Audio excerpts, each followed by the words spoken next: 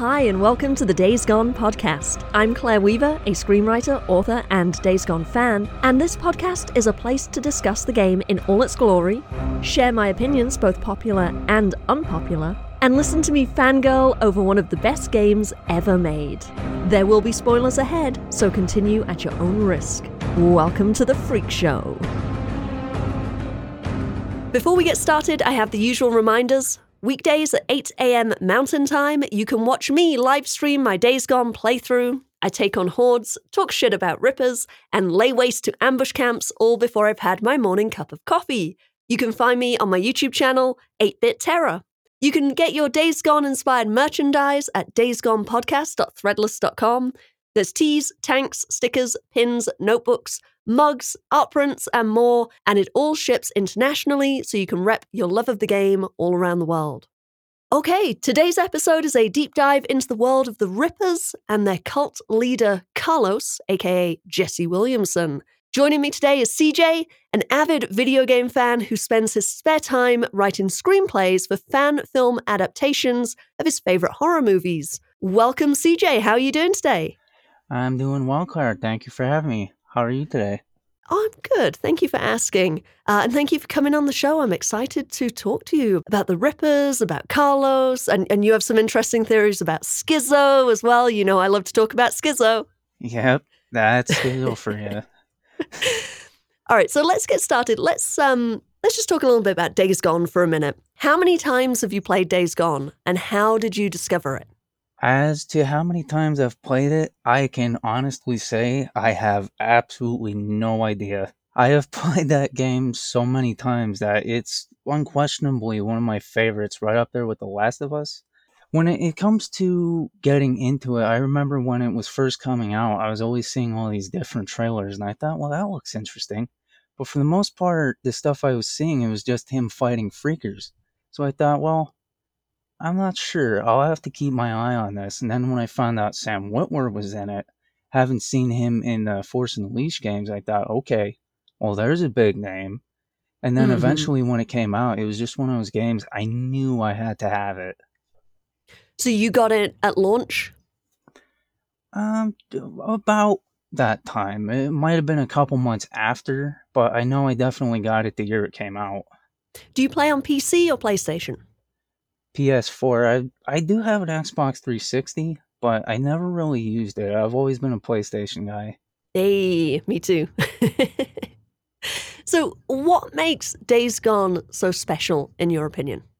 Well, one of the reasons I love The Last of Us so much is the storytelling and the characters, and it has pretty good gameplay, regardless which one you're playing.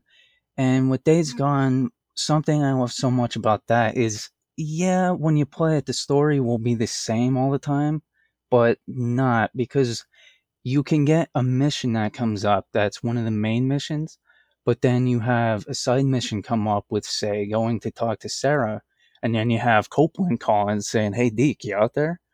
So then you have a couple different ways of playing it. So it's like I always tell my friends, even if it's not really something that you're interested in, I still recommend giving it a chance because you never know. You can end up falling in love with it. I mean, I definitely did. And one of the great things about it is having that player choice. It's not just, okay, what gun am I going to use for this one? It's, okay, I got these items and I can go do this mission, but am I ready for it? Maybe I should go do something else. That's why I love that game so much.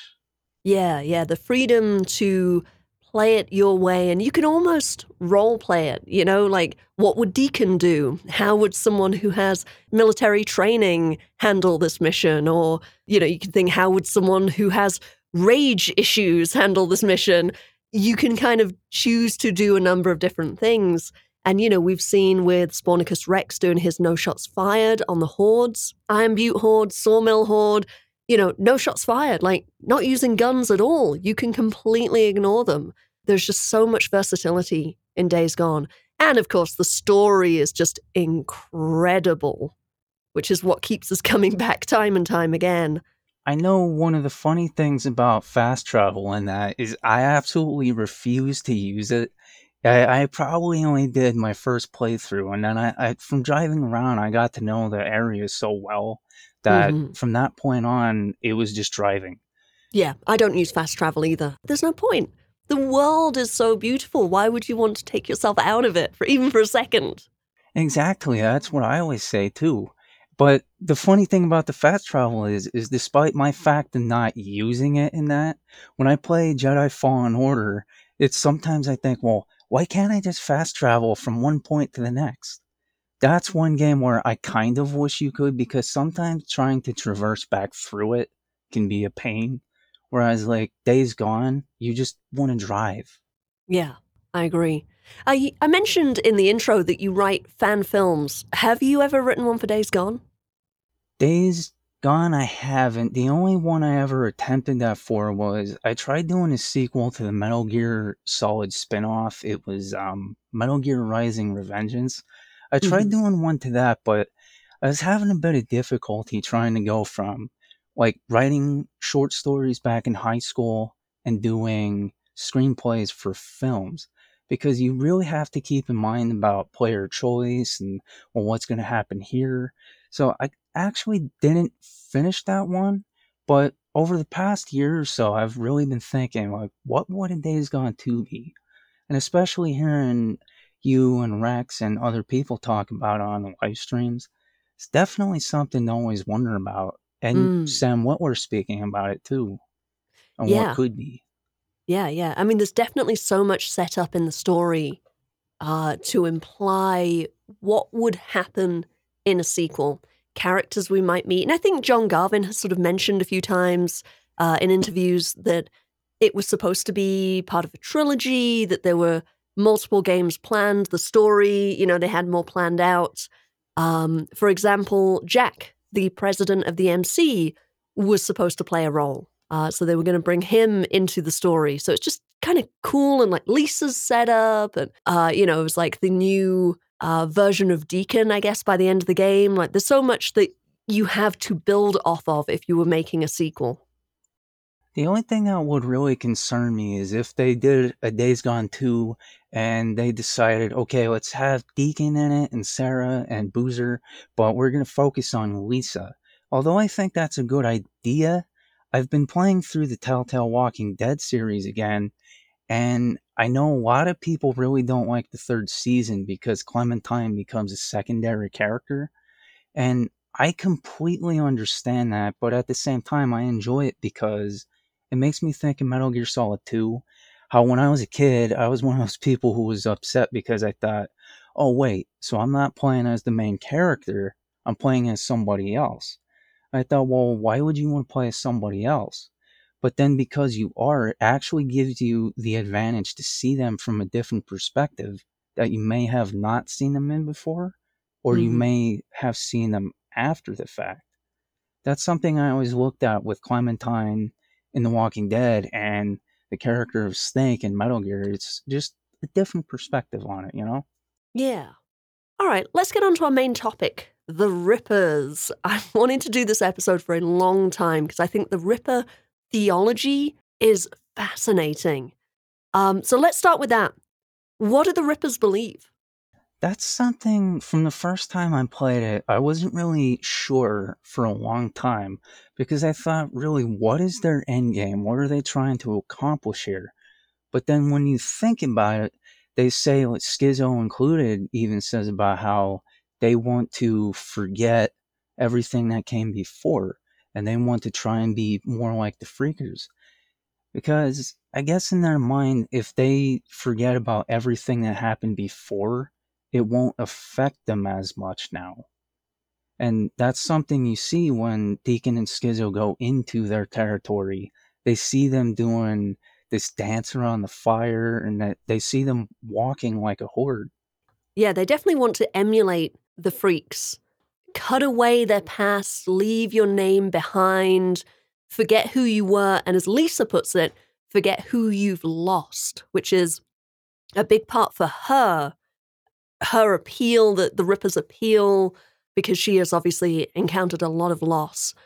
They cut themselves and they have the scars, and they're obviously really big into like the symbology of I don't even know, of like the nests that they create. You know, they have like the sticks and everything that they, in a way, are sort of emulating the freaker nests. But it seems like the symbology is really important to them, which is weird because the freaks don't really have a symbology. You know, it's just there are patterns. There's the sticks, the nests, the shit, and the dirt and filth. But the freaks don't have, just innately don't have any kind of structured theology or symbology. So it's weird that as humans, as, you know, uninfected, Carlos and the freaks, they still need something. It's like, forget who you were, forget your name, forget anything that has meaning, but now ascribe a meaning to these symbols. That's definitely one of the issues where, as much as they try to be like the Freakers, they can only go so far because eventually you're gonna have to realize that you're always gonna have that humanity in you, and they definitely have one of those mentalities where you're either against us or you're with us. Mm, And I feel like that's something that plays into the scene where when Deacon and I almost said Boozer, when Deacon and Schizo go into their territory, they find that woman who they were right. sacrificing to the Freakers. So I'm of the belief that she didn't want to join them. So they just said, okay, well, here's what we're going to do instead. Yeah, it's mentioned quite a few times throughout that they torture people who don't want to join them. It kind of undermines everything that they're trying to do. If you're forcing people to join, you're not going to end up with the same cult belief. You're watering down your members by, you know, forcing them to join you under duress. So it's very much a flawed system. I get the impression that Carlos and you know, probably they have other leaders within the hierarchy, although we don't get to see that, but they must have.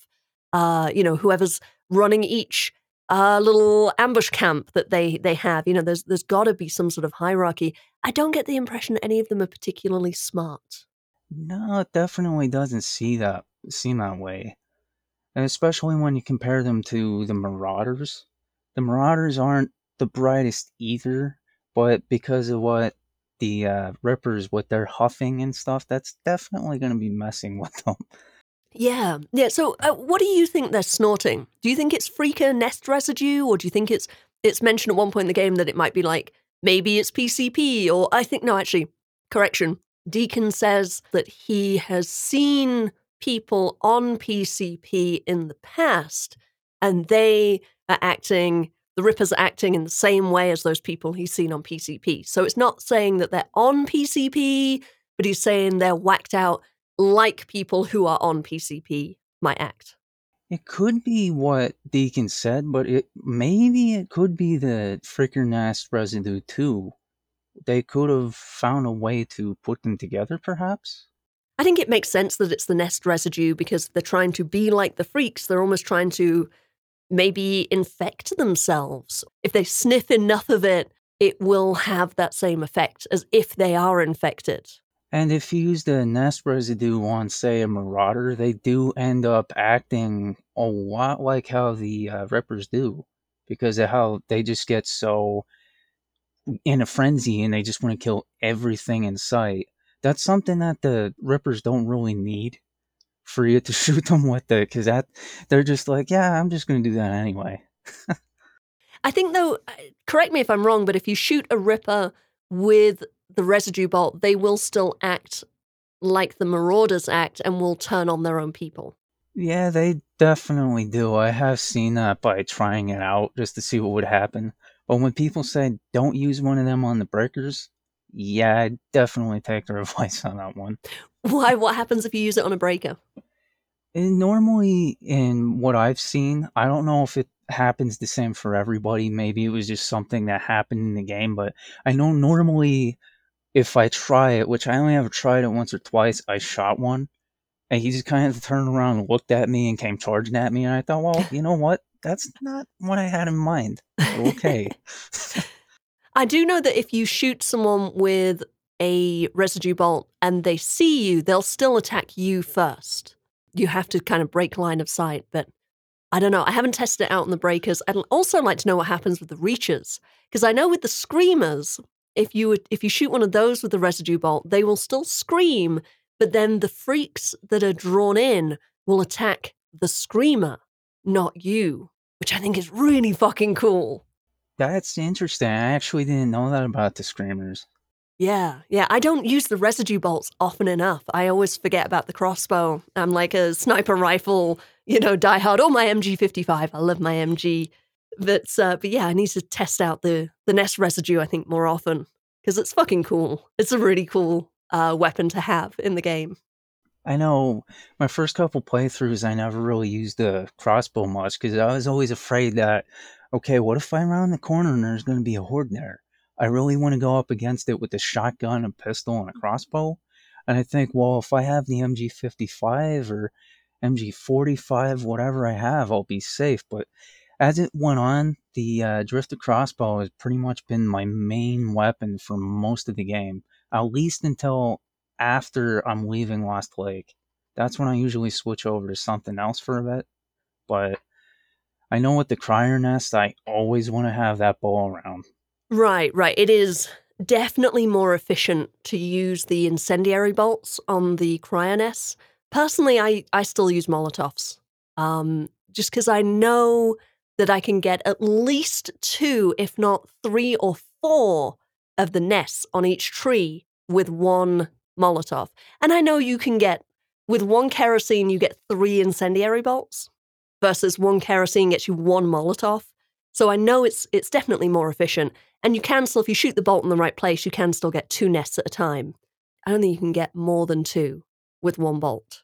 I think it depends on if they're close enough. If you aim more toward the center, you can sometimes get them.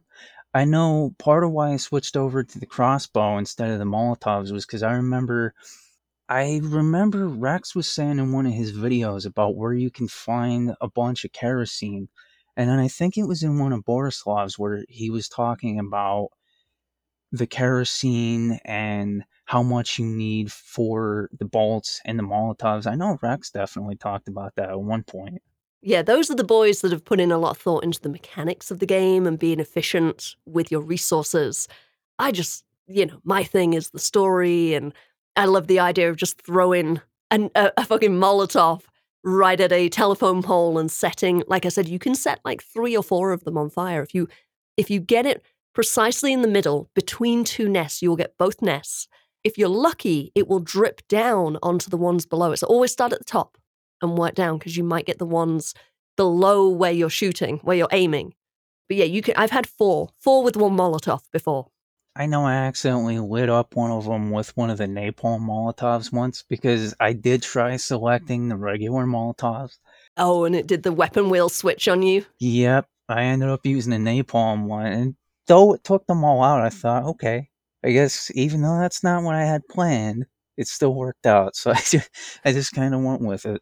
That's really cool. So with 1 napalm Molotov, you got all of the nests on that pole or on that tree? Yeah, I believe there was about 4 of them, and it somehow managed to get all of them at once. I Oh, haven't that's tried it cool. since. I'm going to try that out. Definitely. That sounds really cool. Yeah, I'm not sure if it was luck on that one or what happened because I've never actually tried it. It was just one of those dumb luck moments. All right, let's get back to the Rippers. So we encounter the Rippers right from the beginning of the game. Outside of the Freaks, they're the major enemy that you're pitted against in the northern regions. Of course, the first encounter being when Boozer gets attacked. And then there are a lot of camp jobs to clear the Rippers from moving into the northern regions. All of this is kind of setting the scene, telling us about this major threat to the world and giving us a focus beyond just fighting freaks. Yeah, that's one thing. As soon as you go to Copeland's camp, immediately he says about, yeah, so I've had people get attacked by the Rippers. You wouldn't happen to know anything about that, would you? And then he happens to say about how they're looking for a pair of bikers. And then as soon as you go into Tucker's camp, you immediately hear her and you hear Alkai talking about their people seeing them and being attacked. It's Mm. pretty much a trickle effect of how no matter where Deacon goes, he keeps hearing about Rippers. Right, right. And I like that bit when you're at Tucker's camp, because it shows the tension between the two leaders. You know, you have Ada Tucker obviously being the main leader, and then Alkai, who is her right-hand man. And there's tension between them in part because of the Rippers. There's also tension between them about the dig site. But he reports to her saying, oh, there's Rippers were spotted moving in. And she says, which direction were they going? Were they going north? Were they going east? Were they coming towards us? And he responds with like, I can't be in two places at once. It's not my job to know. I can't be running your dig site and be out there finding out information about the Rippers. Like, you're expecting too much of me. And I love the idea that these camps are at breaking point or reaching breaking point, and the Rippers is just another thing piling on them that might push them over the brink. And that's one of the things that when you get to Lost Lake, you see about how they're not really going after that camp, but more so they're going after Tucker's and Copeland's because they surely know that he's been doing runs for them.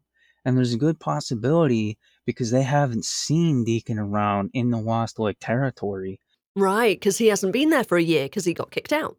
Exactly. They probably figure, you know what? Well, since he's not down here, we're just going to focus up top.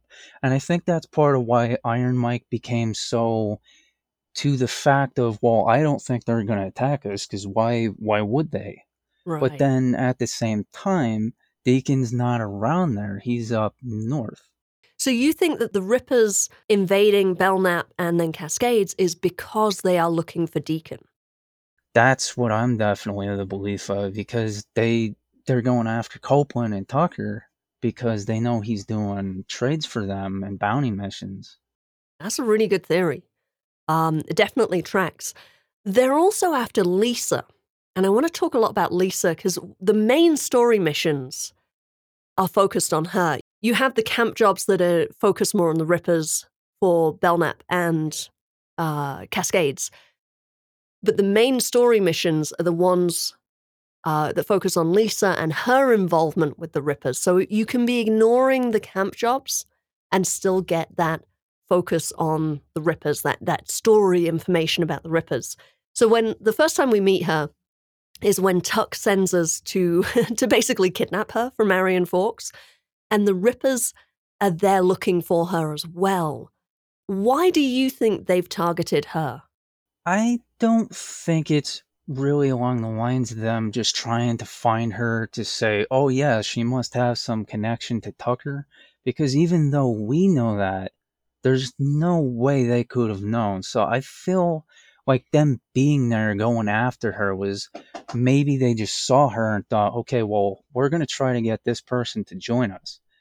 And then when Deacon shows up and he starts taking them out, I always thought maybe one or two of them got away and then they went back and told Carlos about it.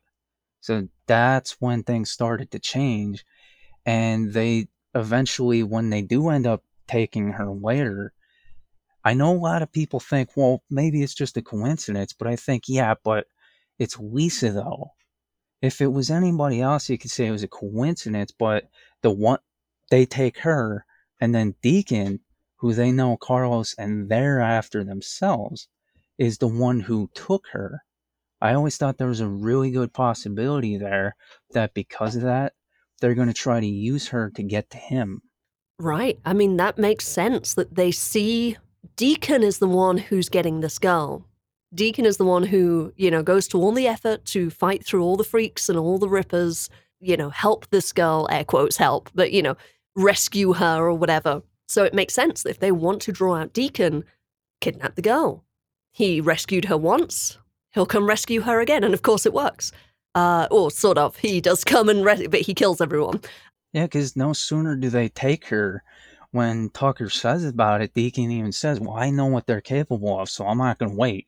He immediately rushes in, and then when he's trying to get her out, there you have all of these Rippers coming after him trying to stop him. Unfortunately for them, though, it didn't really work in their favor. Yeah. But of course their plan is that it would. And they would presumably capture Deacon and take him to Carlos. This goes back to the Rippers not being super smart. Because obviously Carlos wants Boozer and Deacon alive, and he wants to be the one that burns them. And in the early scene where Boozer gets attacked, they burn off his tattoo. And it's like, I'm pretty sure Carlos didn't say, you get to burn off his tattoo. I'm pretty sure Carlos wanted Boozer himself and like wanted to do that himself. That's definitely something they probably didn't think of because, like we talked about, they're not the brightest. So the ones that were doing that, they probably thought, well, you know what? Maybe Carlos should be cool with it because I showed, hey, I'm willing to do it as much as you are. So that could be one of those things where maybe they actually had this idea, whether it was actually a good one or not, that they could get in his good graces. But then again, that's really something you have to look at from a certain point of view. There's also the idea that maybe just Carlos giving his sermons, I imagine he probably, I mean, you have his recordings all around the world, those little towers with his recorded voice. He's obviously someone who likes to give sermons. Every cult leader likes to give sermons. So I imagine the whole line of tattoos are the, symbols of the lost, symbols of a dead man. That's probably something Carlos has said about himself. Like, not explicitly, he's probably said those words. His meaning behind the words is, I used to have this tattoo on my back. It was burned away. That man is dead. That man was lost. I am now found. I am no longer Jesse. I am now Carlos. The tattoo symbolized my dead life, and the burn scar on my back symbolizes my new life. So I imagine he's done some sort of, sermon or whatever to his drugged up bunch of fucking cultists, and they've misunderstood it and been like, oh, we need to capture people with tattoos and burn off their tattoos because their tattoos are symbolizing that they are dead and they are lost, and by burning their tattoos off, we will bring them into our cult, into being found. Yeah, that's definitely a possibility. I know with the Rippers, I don't know if anybody else has really made this connection, but I always thought about the Seraphites in The Last of Us Part 2, how they had this woman that they all looked up to. And because of the stuff that they say about how she won't guide us, that always makes me think of the Rippers too, because they have a similar doctrine with that, where they definitely have this one mind belief. All right, so let's talk about the Lost Lake section of the games. This is the biggest, the most Ripper intensive section. It begins with Lisa. Again, you dropped her off at Lost Lake. Go get Boozer, bring Boozer to Lost Lake. You're sneaking in. And if you listen to the dialogue as you're sneaking in, you have them talking about, that annoying new girl who cries all the time. And then shortly after, you find out that she, air quotes, ran away on a supply run. And I say air quotes because we don't know if Schizo just was annoyed with her and just fucking got rid of her. But it seems that she willingly maybe joined the Rippers, that in her previous kidnappings, part of their indoctrination, part of their theology got in her mind. Because we find that note when we go looking for her. We find like a poem or whatever that she wrote, sort of teenage scribblings in her journal saying that she wants to forget. I want to forget, I want to forget, I want to forget, I think is what it says over and over again. So it's like she did maybe run away or maybe was like left behind, but she sought out the Rippers. She wants to join them, which I always thought was really interesting, that their brainwashing or whatever is kind of appealing to her. Their theology is appealing to her, and the brainwashing is starting to work. And between what happened with Tucker and how things went there, and the fact that Lisa did find out about, well, my family isn't here, that definitely plays into the whole thing of her wanting to forget about everything that came before it. Right. The loss, the betrayal, Deacon saying, oh yeah, maybe your mom's at the camp. Oh no, sorry kid. You should have known that she wasn't going to be here. That's a huge fucking betrayal. That was really cruel of Deacon. Exactly, and that's like how you said about with Schizo probably just not even caring that she took off. That definitely could play into it because we do see when Boozer takes off, Deacon says, what, you didn't even try to stop him? He's like, no, why would I? He said, if he wants to go, then let him go. And that could be the same thing with her, where he felt like his other people did, that she was just being a problem. So he thought, okay, well, just let her go.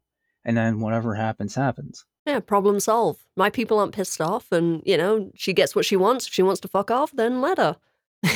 Typical Schizo. Um, so speaking of Schizo, the story very much builds up this idea that he wants a war with the Rippers. Iron Mike accuses him of that. I think Ricky accuses him of that. Deacon definitely sees it that way, that Schizo is pushing to antagonize the Rippers and try to make something happen between Lost Lake and the Rippers. Why? What does he have to gain? Well, with that one, I know if he was to get rid of Deacon and Boozer on top of it, that would definitely get rid of the whole thing of, well, they're invading my turf and now Iron Mike's not trusting me as much. So if he was to get rid of them, that would definitely benefit him. Hmm. But when Ricky says that he wants a war with them, I always question, okay, it might seem that way, but does he? Because we know how much of a coward he can be.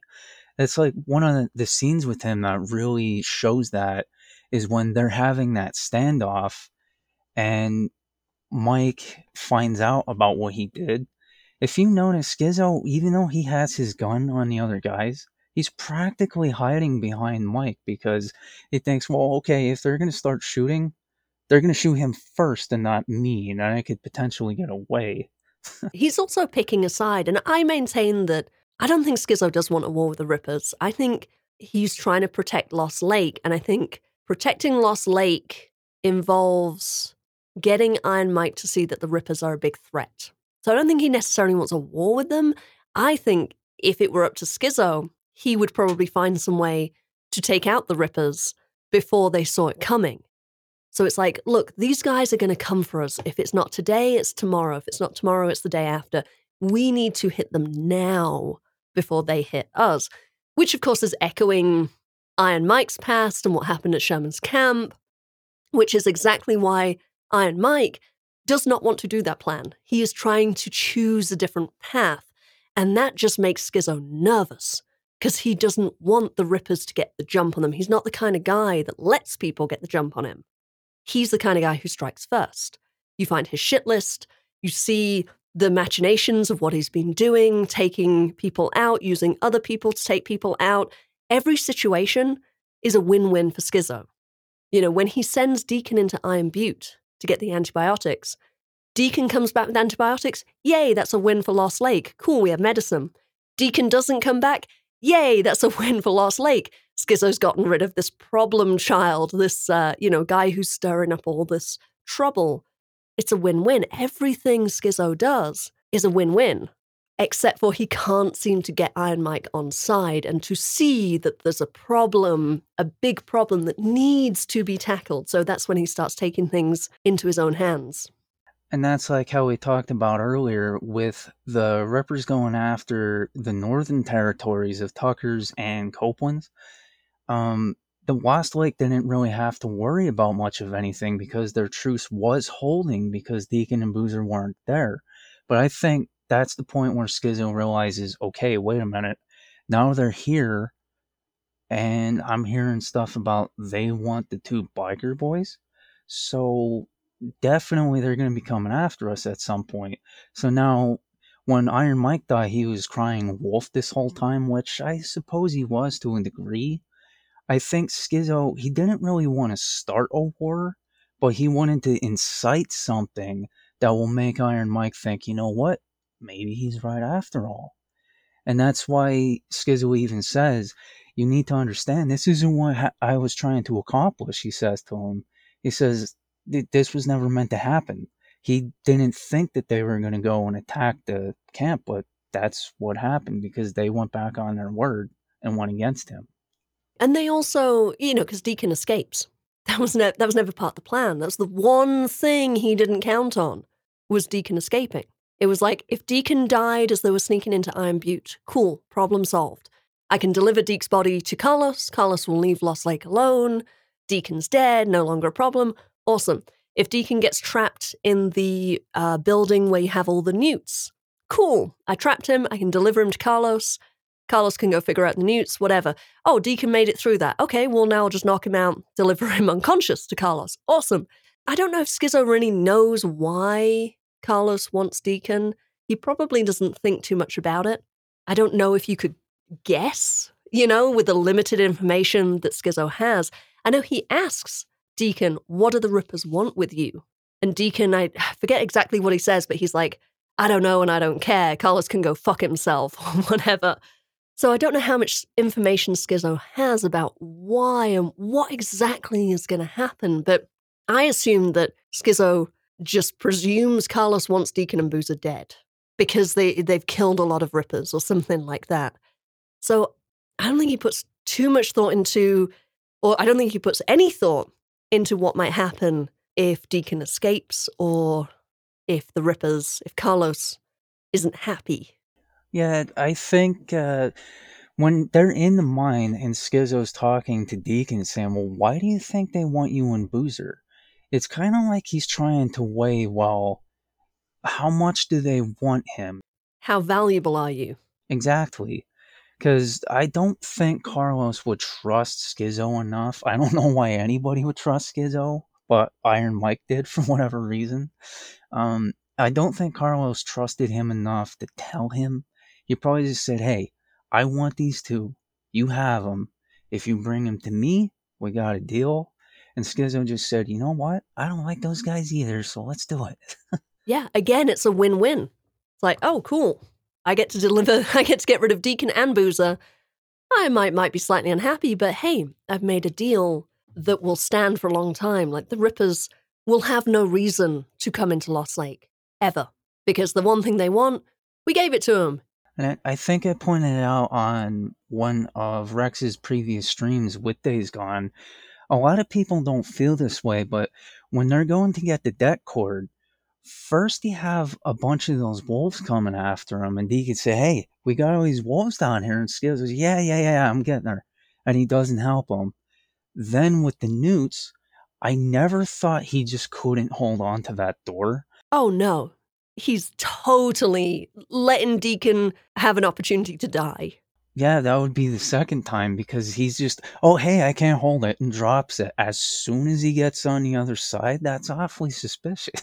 Like, oh, no, sorry, bro. Did I lock you in that room with all those newts and you're probably going to die? Oh, shucks. Sorry about that. Yeah, and I've seen people say, well, he seems kind of concerned when he's on the outside. Maybe he's just afraid of the newts. That could be part of it, but I always thought when he's going, Deke, talk to me, brother. I always thought that was like him saying, okay, is he dead? Mm-hmm. No, I still hear something going on there. He's still alive. And then when Deacon opens the door, he just kind of looks at him like, okay, well, that one didn't work. And then when Deacon's thanking him for actually having his back, he even tells him, just don't do that. Because he knows that, okay, well, my plan A, my plan B, neither one of them worked. So now here's what I got to do. And I have to give them up. Yeah. Yeah, I think that he was genuinely hoping that Deacon might, air quotes, accidentally die. He can deliver a dead body to Carlos, and then he doesn't mention that. When he gets back to Lost Lake, he was like, yeah, we went to do whatever thing to get the debt cord or whatever, and Deacon died. That's it. That's all he mentions. It was newts or it was wolves or it was whatever. We ran into some Rippers. You don't mention, oh yeah, and I'd made a deal and delivered his dead body to them. Don't mention that. And that goes back to when Iron Mike said to Deacon about when they're going into the mine. He said, hey, I just want to make sure that he's not going to have some kind of accident in there. And Deacon says, what kind of guy do you think I am? Meanwhile, Schizo is the kind of guy who does exactly what Iron Mike warned Deacon about. And he's like, okay, well, if he has a so-called accident, I didn't actually do it. Right. I mean, when you're in the mine and there's that dodgy little tunnel that you have to crawl through, Schizo's like, oh, you go first. You're the one with the flashlight. It's like, please, take the lead and hopefully die. And then I can go back to Lost Lake and say, oh, yeah, that mine is really dangerous. We already lost Torres and Evans, and now we lost St. John. Guess we shouldn't go back there again. And I could see Mike, if Skizzo would have had the accident, I feel like Mike would have really gone off on Deacon and said, see, this is exactly why we Right. shouldn't have let you back. But if Skizzo did it and Deacon was the one who quote unquote had an accident, I'm not entirely sure Mike would have been as hard on him, because he probably would have thought, okay, well, you two had your issues, but Skizzo, you've been here this whole time, whereas Deacon and I have had our issues, so I guess I'll let this one slide. Iron Mike definitely recognizes that Schizo does have Lost Lake's interest at heart. He may not like his methods, but I think Mike recognizes that he needs that balance. He needs someone to be a no man, not a yes man. You need someone to challenge your ideas. Iron Mike is trying to do a very idealistic thing. Schizo is very much a realist. It's a good balance. I think it works, and I think Iron Mike recognizes that it works. So, yes, Schizo has proven himself to be a loyal and trustworthy member of Lost Lake versus Deacon, who has absolutely not. And it makes me think of, there's a character in the Mass Effect 2 game. I can't think of his name right now, but he's a warden of this jail that's out in space. And you can actually call him out on the way he goes about things. And he says, okay, so don't question my motives. I know something along the lines of that. He says, you might question my way of going about things, but don't question my motives, is what he Mm. said. And that makes me think of Schizo. Like, he doesn't really say that outright, but he always kind of hints to Deacon, like, listen, I know you don't like me, you hate me, and probably want to see me dead, which he definitely does. But at the end of the day, like, Schizo, even though he can be a really bad person, as we saw, I always did get the feeling that maybe, just maybe, he actually did have their best interest at heart. Yeah, his motives are honorable. His methods are totally dishonorable. His methods are terrible. But his motive, protect Lost Lake, is honorable. And that is why I maintain that he's one of the most important characters, one of the best characters in the game, just purely from a storytelling point of view, because that's fucking interesting. You don't want a one-dimensional villain who is just mustache twirling and just wants to do evil. That's fucking boring. That's obvious, and you see that coming. What makes a good story is having a character that makes you think, that challenges your protagonist, that challenges the themes of the game, that challenges our worldview. Schizo does all of that. Absolutely. That Jason Spizak, just like Sam Witwer said, he did such a really good job where certain times you look at Skizzo and think, wow, man, you suck. But then he goes and does something else and you think, but does he? He constantly has you guessing what his true motives are, because there's times where we see that he's definitely doing things for the camp, but then there's times where we think, okay, well, he's just being selfish because he wants to get rid of Deacon and Boozer because he doesn't like them. But when it comes down to it, though, even though he goes behind Mike's back and he tries getting Deacon on his side, he tries to prevent having to betray him. Let's get into Carlos and the reveal of who Carlos really is. Jesse Williamson. So, what do we know about Jesse's backstory?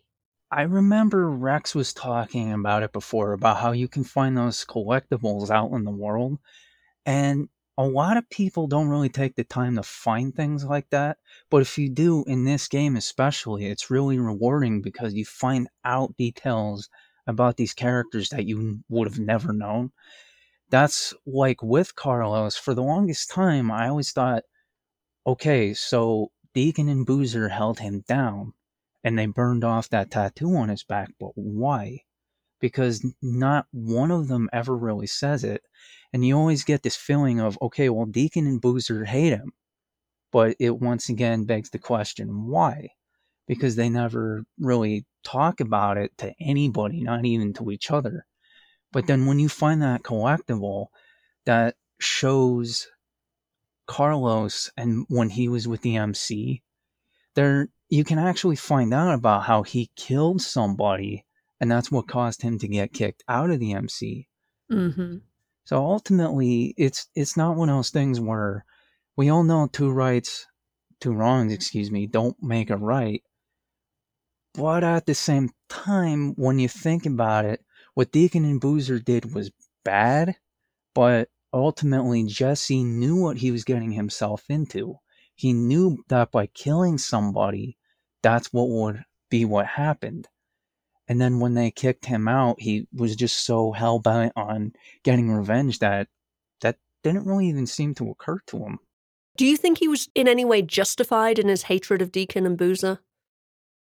In a way, I would say, because I'm sure nobody wants to get held down and be burned like that, but even though he was kind of justified, he wasn't at the same time.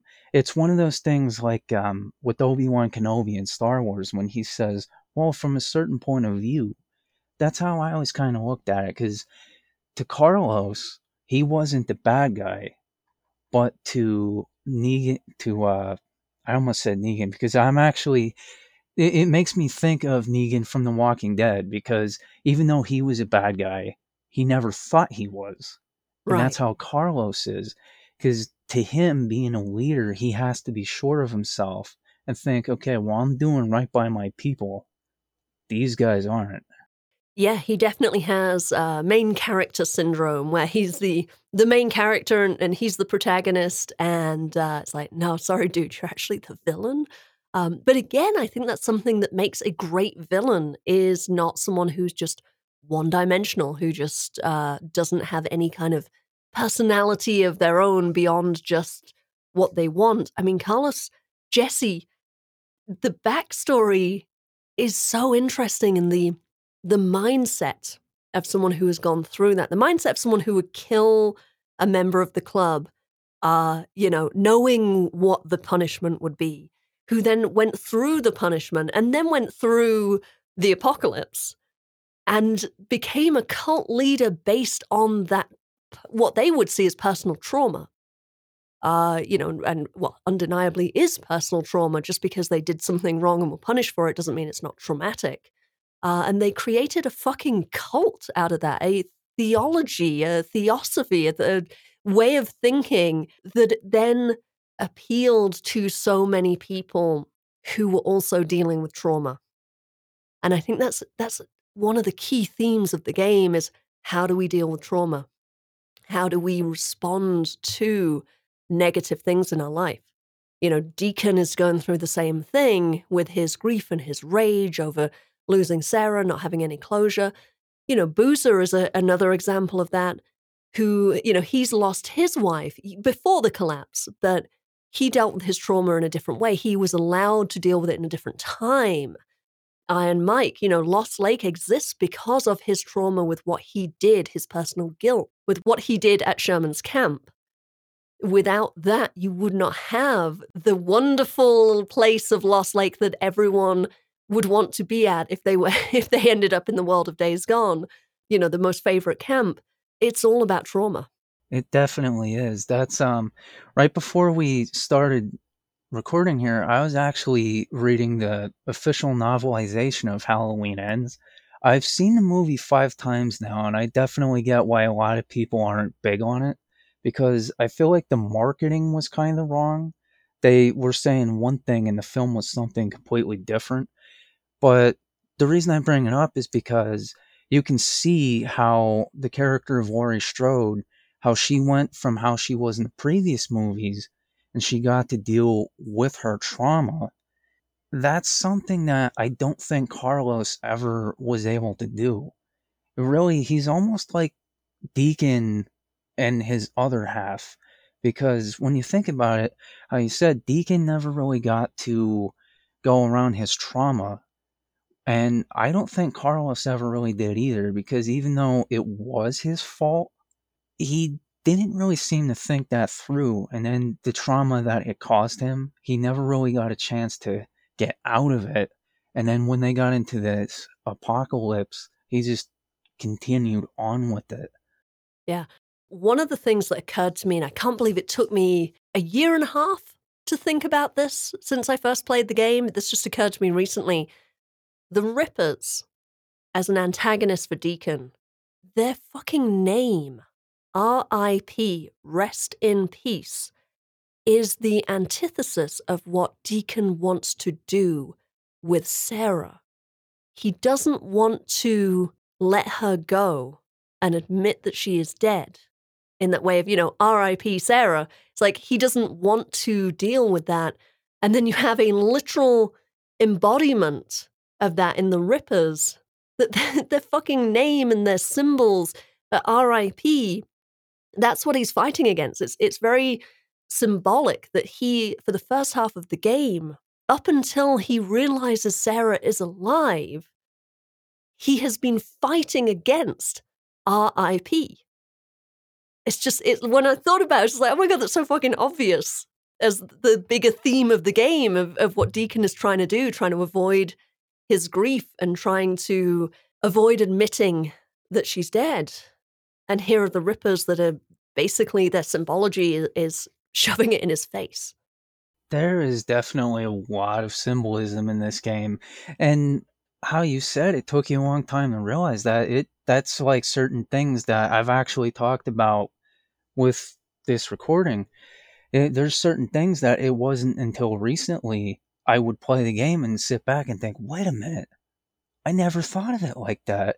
And it's just certain things like when you start seeing it, you can see how everything fits together to form this one big story that you have going on. Yeah, and of course the last component of the Rippers is Lisa and her storyline and how that kind of comes to an end when she helps Deacon escape from Carlos.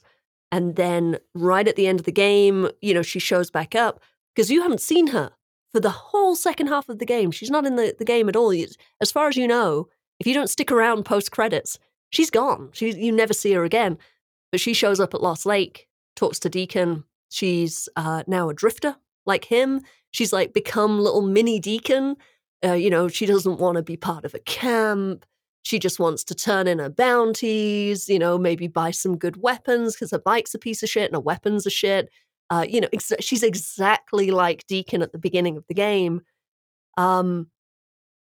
She obviously gained something from her experience with the Rippers. What do you think? How do you think they affected her and her story? She was definitely traumatized by what happened.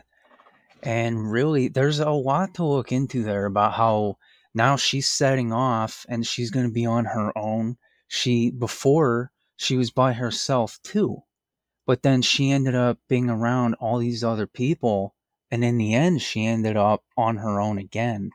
She really has quite a story arc where you can see how vulnerable she is at the start.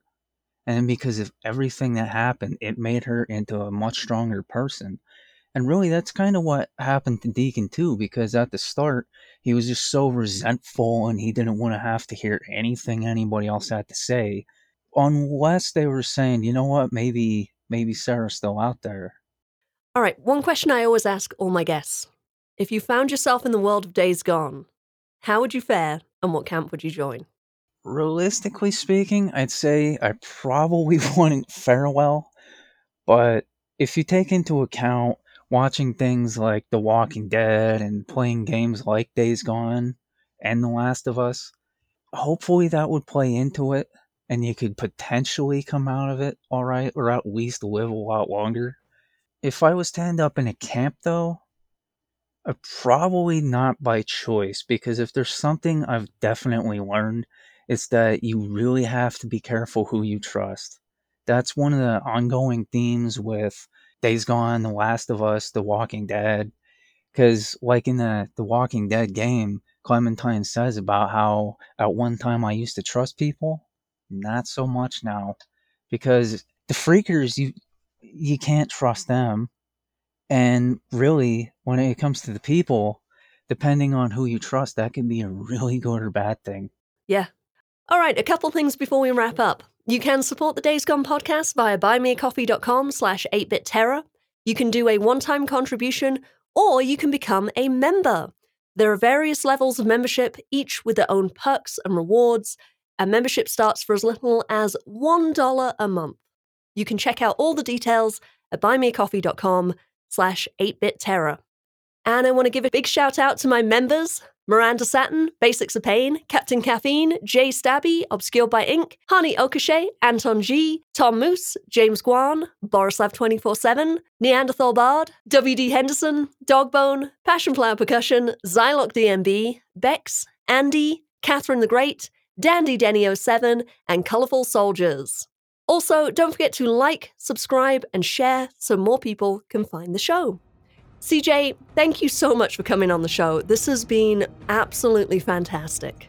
Thank you for having me on, Claire. I've really been looking forward to it.